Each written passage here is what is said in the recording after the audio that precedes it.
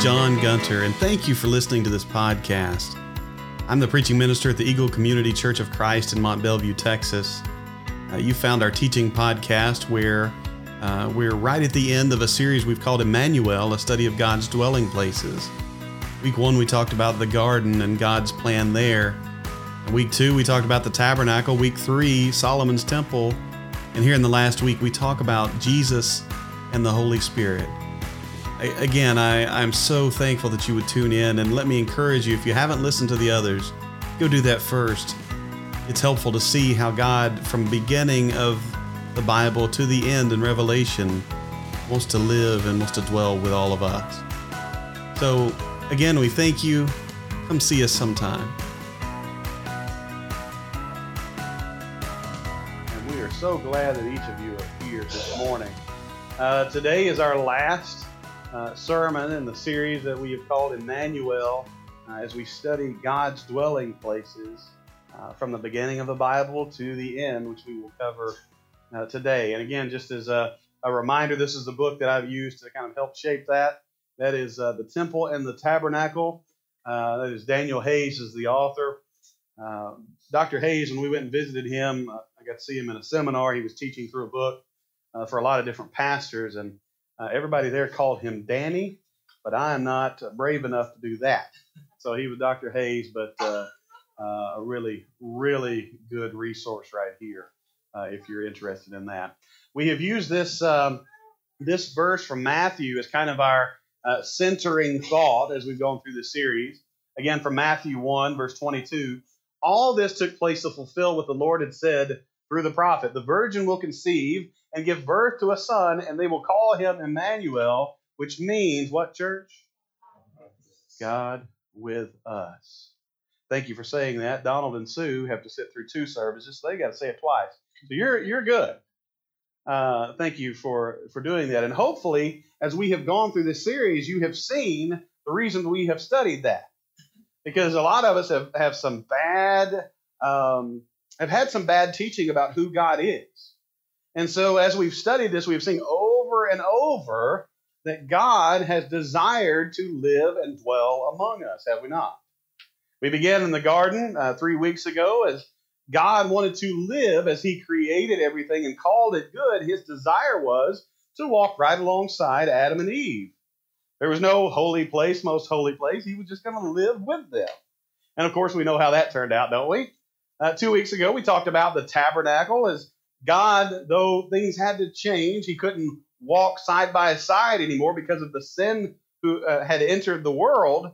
God still desired to be with his people, so he did that through the tabernacle. And then after that, of course, last week, we studied the temple and how Solomon built this elaborate temple for God to inhabit. And though Solomon didn't really follow all of God's commandments in building them or what he had, God still decided to live within that temple, to have his presence within that place. Anybody else's view of Solomon change after last week? Kind of hard to read it the same again. I'm sorry for that. But it's interesting, I think, when we come to a story like that, and we're so used to reading it with American eyes, with reading it through the lens of our culture. We like houses. We like beautiful houses. We like things well put together. And so we get to a story about something so elaborate and nice. We think, yeah, right?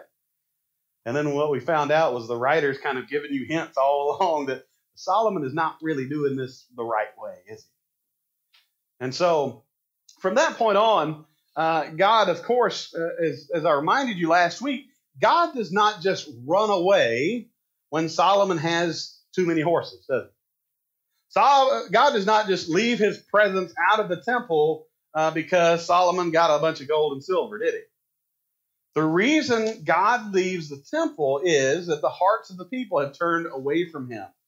This is not, I went out and just, had a lapse and lost my temper while I was driving, and God's going to run away from me.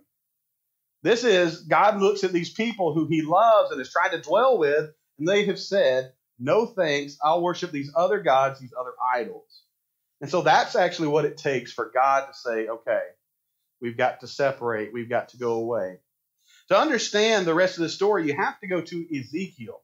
Ezekiel was a prophet of God, and he is blessed by God with this vision of kind of God's presence leaving the temple and the big why as to why that happened.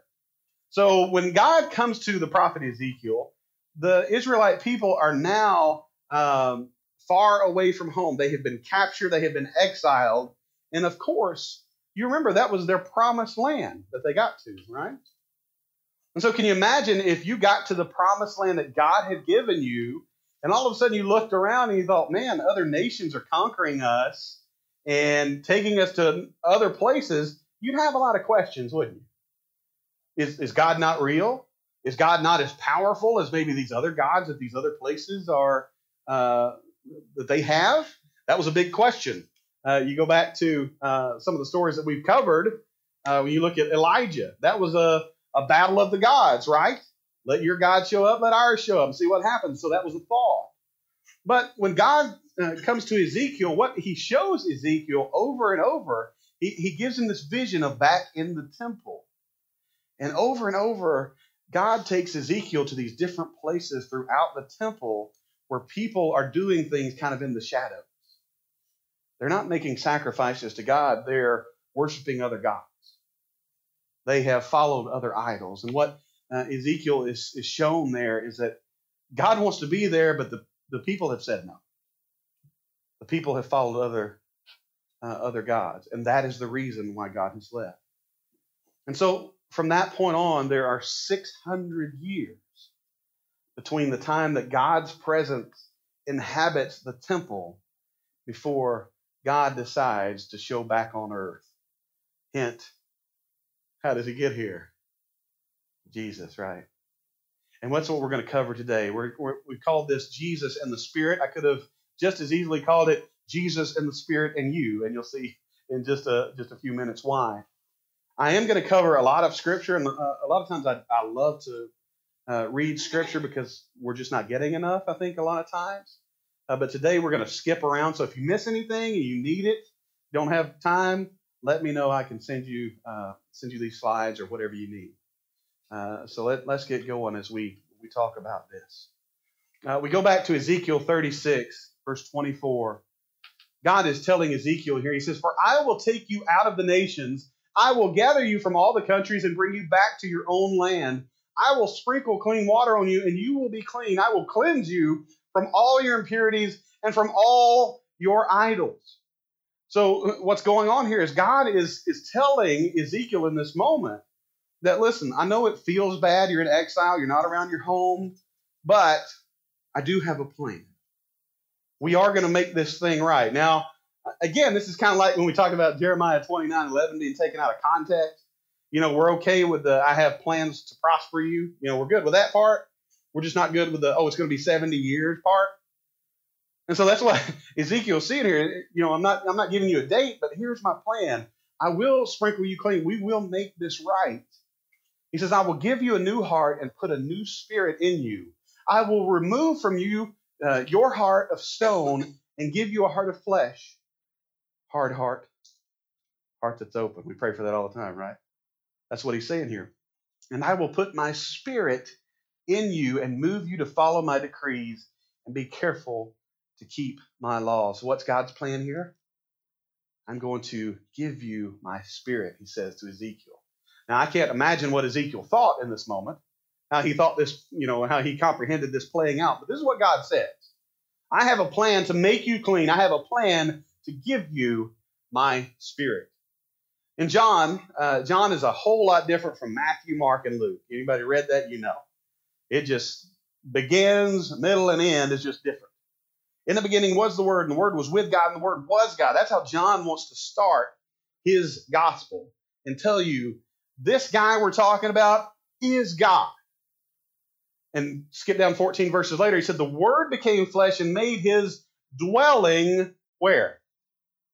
Among us. God made his dwelling among us. Now that word, made his dwelling, is the verb form of tabernacle. You could say he tabernacled among us. You see the tie? That God dwells within the tabernacle, and God's desire is still to live among us. So he sent his son, and he makes his dwelling among us. It says, we have seen his glory, the glory of the one and only Son who came from the Father, full of grace and truth. In John chapter 2, it says, as Jesus and these Jewish people are sitting here talking, the Jews responded to him, what sign can you show us to prove your authority to do all this? So John has told you in the beginning who Jesus is, but obviously these people don't believe, right? So they're asking, what authority do you have? What can you show me to make me believe this? Jesus answered them, destroy this temple, and I will raise it again in 3 days. They replied, it has taken 46 years to build this temple, and you're going to raise it in 3 days. Yeah. But the temple he had spoken of was his body. After he was raised from the dead, his disciples recalled what he had said. Then they believed the scripture and the words that Jesus had spoken. So what you're seeing right there is insight. Like, we didn't get it at first. We didn't understand what he was saying. There's a lot of things Jesus says where people are like, all right, go us. And then later, you'll get this quite a few times throughout the Gospels. Oh, yeah, I remember when he said that. And that's what he's doing here. That's what John is saying here. We didn't know what he was talking about there. But later, we realized that he was talking about his body.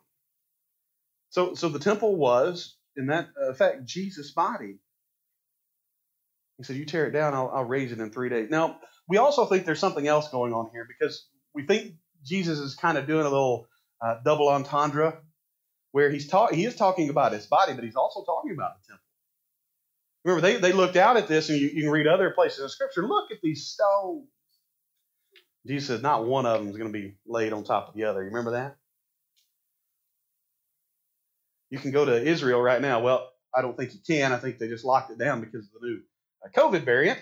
But if you get a chance to go to Israel, these are the stones from the temple that Jesus is looking at. You can walk right up to them, touch them.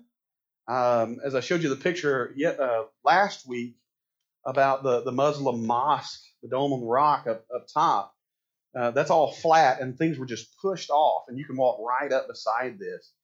You can see them all on this side. Isn't that fantastic?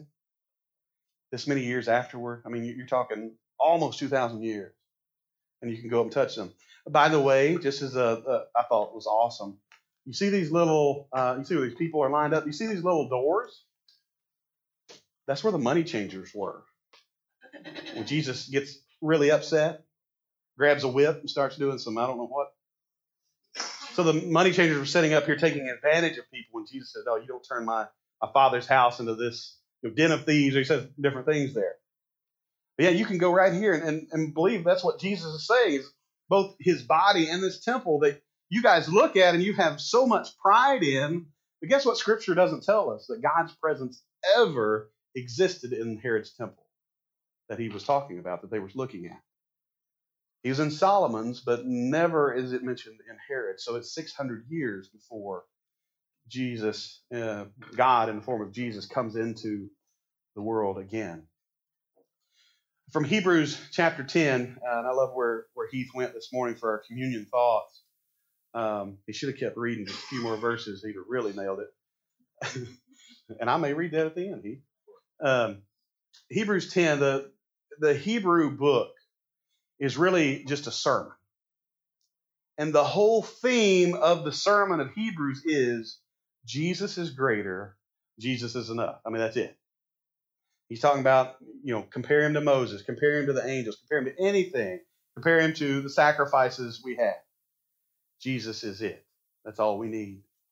So from Hebrews 10, it says, therefore, brothers and sisters, since we have confidence to enter the most holy place by the blood of Jesus, by a new and living way open for us through the curtain, that is his body, and since we have a great priest over the house of God, let us draw near to God with a sincere heart, and with the full assurance that faith brings, having our hearts sprinkled to cleanse us from a guilty conscience, and having our bodies washed with pure water. What you see here, you remember in the tabernacle and the temple, everyone was welcome in the courtyard. You remember that? And you walk right into the first room. That was the holy place. And all the Levitical priests were allowed there. And then there was the most holy place, which only the high priest was allowed there. You see, and what you have is a graduation of holiness. You had to be so holy to enter this place and even the holy priests in the Holy of Holies, one time a year, have to have the incense burning. It had to be right. And what the Hebrew writer is saying here, because of the sacrifice of Jesus, none of that is necessary. That we all have access to the glory of God now. Which, by the way, is what God wanted in the beginning, wasn't it? As God created man and he walked alongside, that's what he wanted. And we walked away. And so now through the blood, through the sacrifice of Jesus, we get to all experience that if we put our trust in him. In Acts 2, this is more familiar to us, right? We'll get to a point here, and you may can quote some of this. When the day of Pentecost came, they were all together in one place. Suddenly a sound like a blowing of a violent wind came from heaven and filled the whole house where they were sitting. They saw what seemed to be tongues of fire that separated and came to rest on each of them. All of them were filled with the Holy Spirit and began to speak in other tongues as the Spirit enabled them. I'm going to start speaking in tongues. No, somebody got nervous right there. We're not talking about that, but notice how the fire comes down. What they notice is the fire. You notice that theme in Scripture when God shows up in fire? You get this cleansing, you get this pure aspect. So in Acts 2, when the church is beginning, what they experience is these tongues of fire coming to rest on them. This sign that God is showing up as he had promised. Again, Ezekiel 36 that we read, right? And so that's what you start experiencing. Verse 14 of Acts 2. Then Peter stood up with the 11, raised his voice, and addressed the crowd. Fellow Jews and all of you who live in Jerusalem, let me explain this to you. Listen carefully to what I say. These people are not drunk. They thought they'd lost their mind. They thought they'd lost it. He says, these people are not drunk because you suppose it's only 9 in the morning. They've got a real problem if they're already drinking, right? There's some stuff going on that they can't comprehend. What is happening here? He says, no, this is what was spoken by the prophet Joel. Peter is saying here, look at your Bible. Now, they didn't have access to the Bible like we do. But he's saying, go read the Scripture. We read Ezekiel. He's saying, all right, go back and read the prophet Joel. Here is what God told the prophet Joel. He said, in the last days, God says, I will pour out my Spirit on all people. Your sons and daughters will prophesy. Your young men will see vision. Your old men will dream dreams. Even on my servants, both men and women, I will pour out my Spirit in those days, and they will prophesy. So another promise that God will pour out his Spirit on his people. He says, I will show wonders in the heavens above and signs on the earth below, blood and fire and billows of smoke. The sun will be turned to darkness and the moon to blood before the coming of the great and glorious day of the Lord. And everyone who calls on the name of the Lord will be saved. Amen. This is God's desire for us. Again, that he pours out his Spirit into us. That's kind of different from Jonathan Edwards' sermon, right?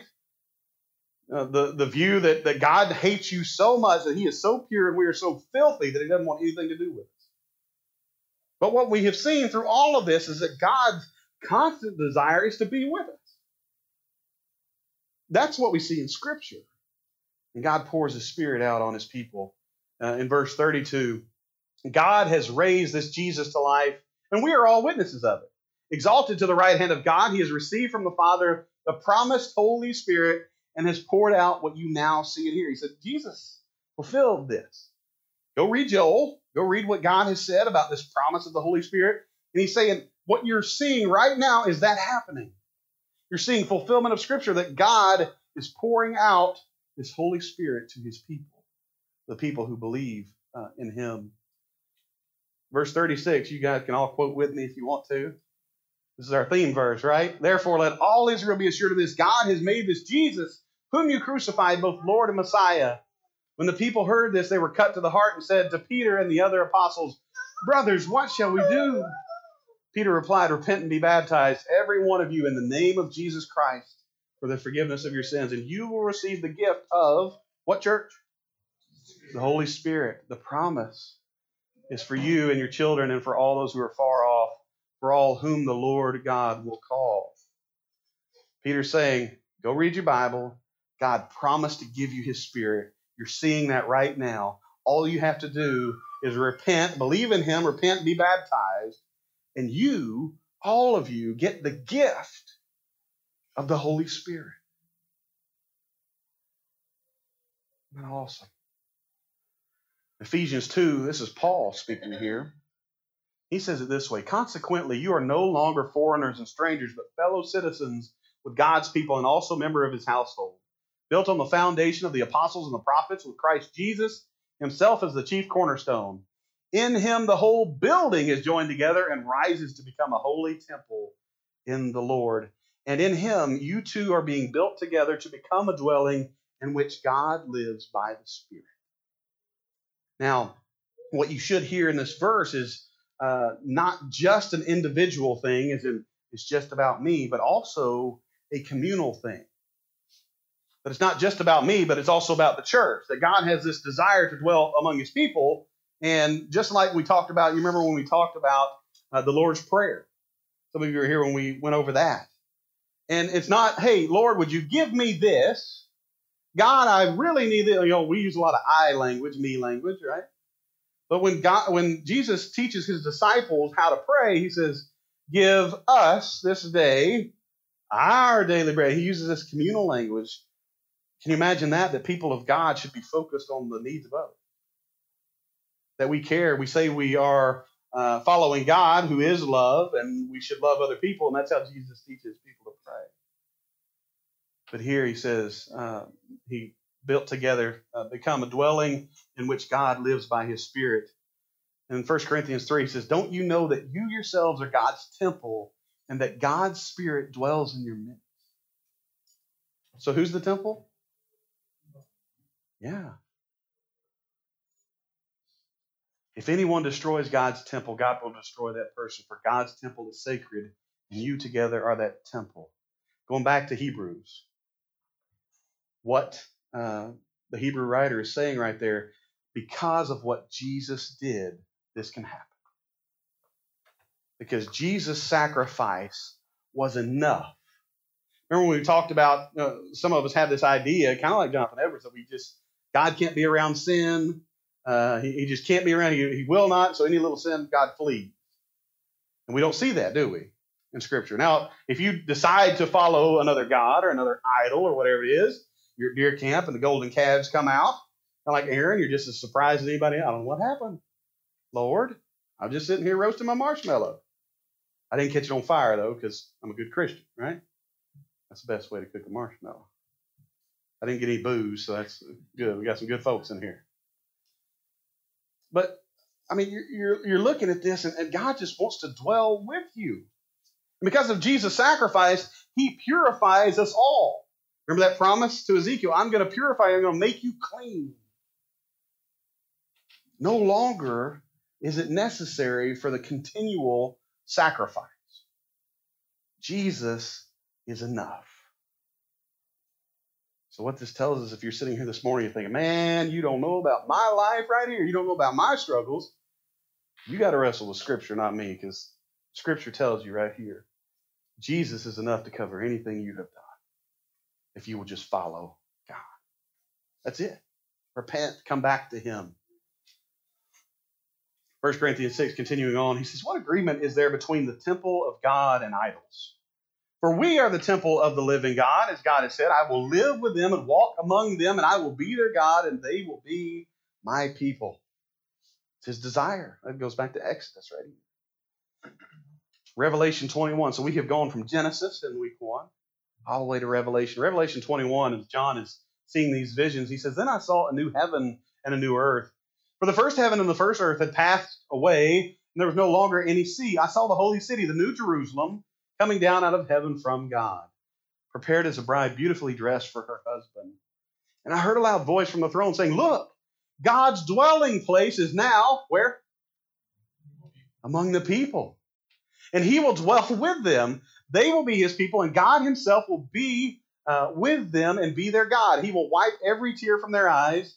There will be no more death or mourning or crying or pain, for the old order of things has passed away. Somebody say amen. I'm ready for that, right?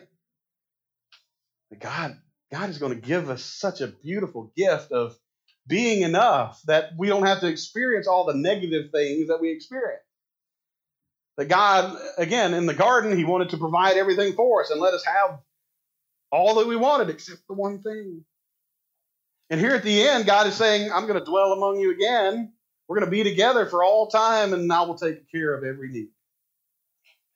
Verse 22 of that same chapter, John says, I did not see a temple in the city because the Lord God Almighty and the Lamb are its temple. No longer do we need a certain place with certain dimensions or certain levels of holiness. You don't go to a place to worship God. God is the temple. You just go to God because of what Jesus has done for you. Isn't that beautiful? The city does not need the sun or the moon to shine on it, for the glory of God gives it light, and the Lamb is its lamp. It says, then the angel showed me the river, we're in chapter 22, of the water of life, as clear as crystal, flowing from the throne of God and of the Lamb down the middle of the great street of the city. On each side of the river stood the tree of life, bearing 12 crops of fruit, yielding its fruit every month, and the leaves of the trees are for the healing of the nations. No longer will there be any curse. The throne of God and of the Lamb will be in the city, and his servants will serve him. They will see his face, and his name will be on their foreheads. There will be no more night. They will not need the light of a lamp or the light of the sun, for the Lord God will give them light, and they will reign forever and ever. What you hear here is just the culmination of the rest of Scripture. That God created in Genesis this perfect thing that he called good and that he wanted, he desired to have this relationship. The rest of Scripture is us walking away from that. We have times going back and then, we quickly fall away. And here in Revelation, John sees this vision of where at the end of all things, God again dwells with his people. And there is no barrier to God. There's no fence to climb. There's no door to enter. God is there and he provides the light. And through the blood of Jesus Christ, we all have access. Amen? Yes. I got a few points as we close. Number one, God is not there. He is here. How many times do we think, maybe when we pray, maybe it's just in our general thought about God, that God is like up on his throne, away from things. Maybe you think about, I don't want to pray and ask God for such and such. Because he's probably pretty busy, because a lot of people have it rougher than I do. Anybody do that? I do. Yeah. Because we have this vision of God as just, somewhere else. But what do we read today? Where is God? He's right here. That God in the Old Testament promised to pour out his Spirit. And then in the New Testament, you see Peter saying, remember this? Remember when God promised Joel, God's going to pour out his Spirit. You are the temple now. You are that person. God inhabits you. He's not somewhere else. When you walk away from this place later today, you don't walk away from God. God goes with you. God is inside you. If you're a believer in him, if you've been baptized for the forgiveness of your sins, you have been given the gift of the Holy Spirit. So God is not there. He's right here. Number two, what we see in Scripture is restoration, not condemnation. Again, the idea that some of us still carry with us that God is always just looking around every corner, waiting for us to mess up. Is that what we've covered in the last 4 weeks? Is that what you have seen of God in Scripture these last 4 weeks?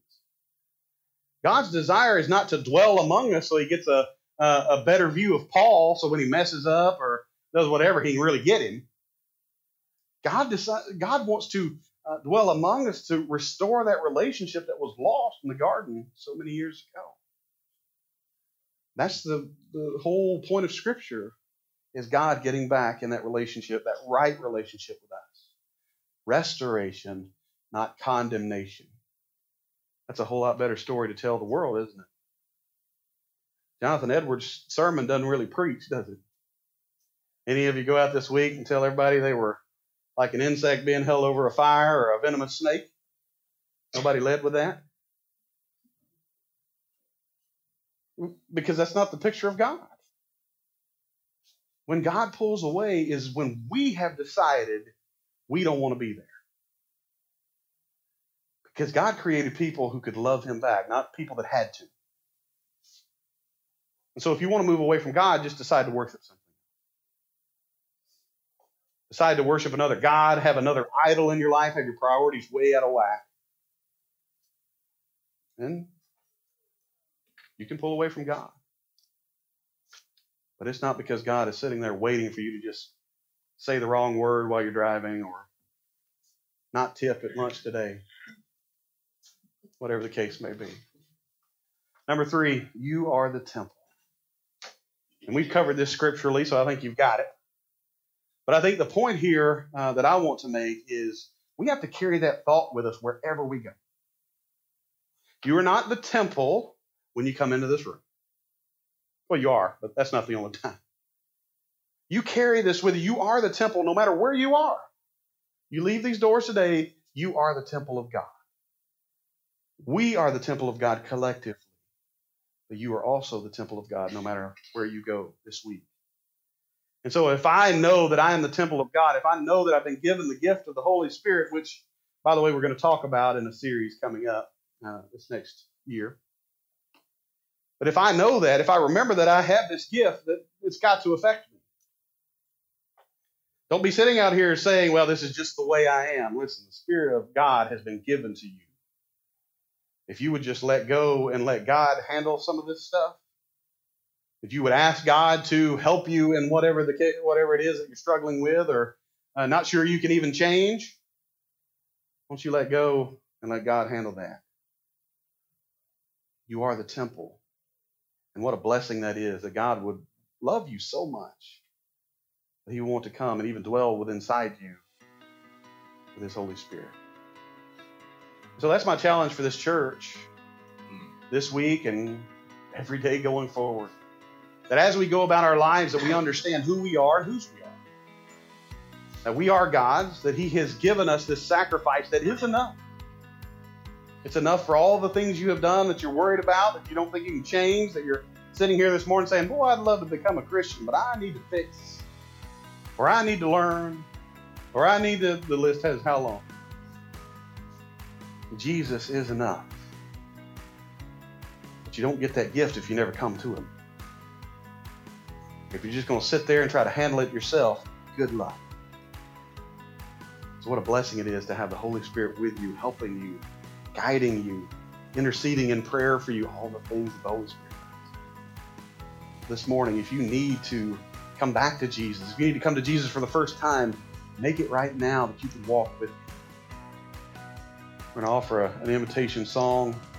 We'd love to pray with you if that needs to happen. We'd love to praise God if you've got something you'd love for this church to know about. We'd love to do that as well. Start that relationship with God. Restore that relationship if you lost it. But don't leave here without doing those things.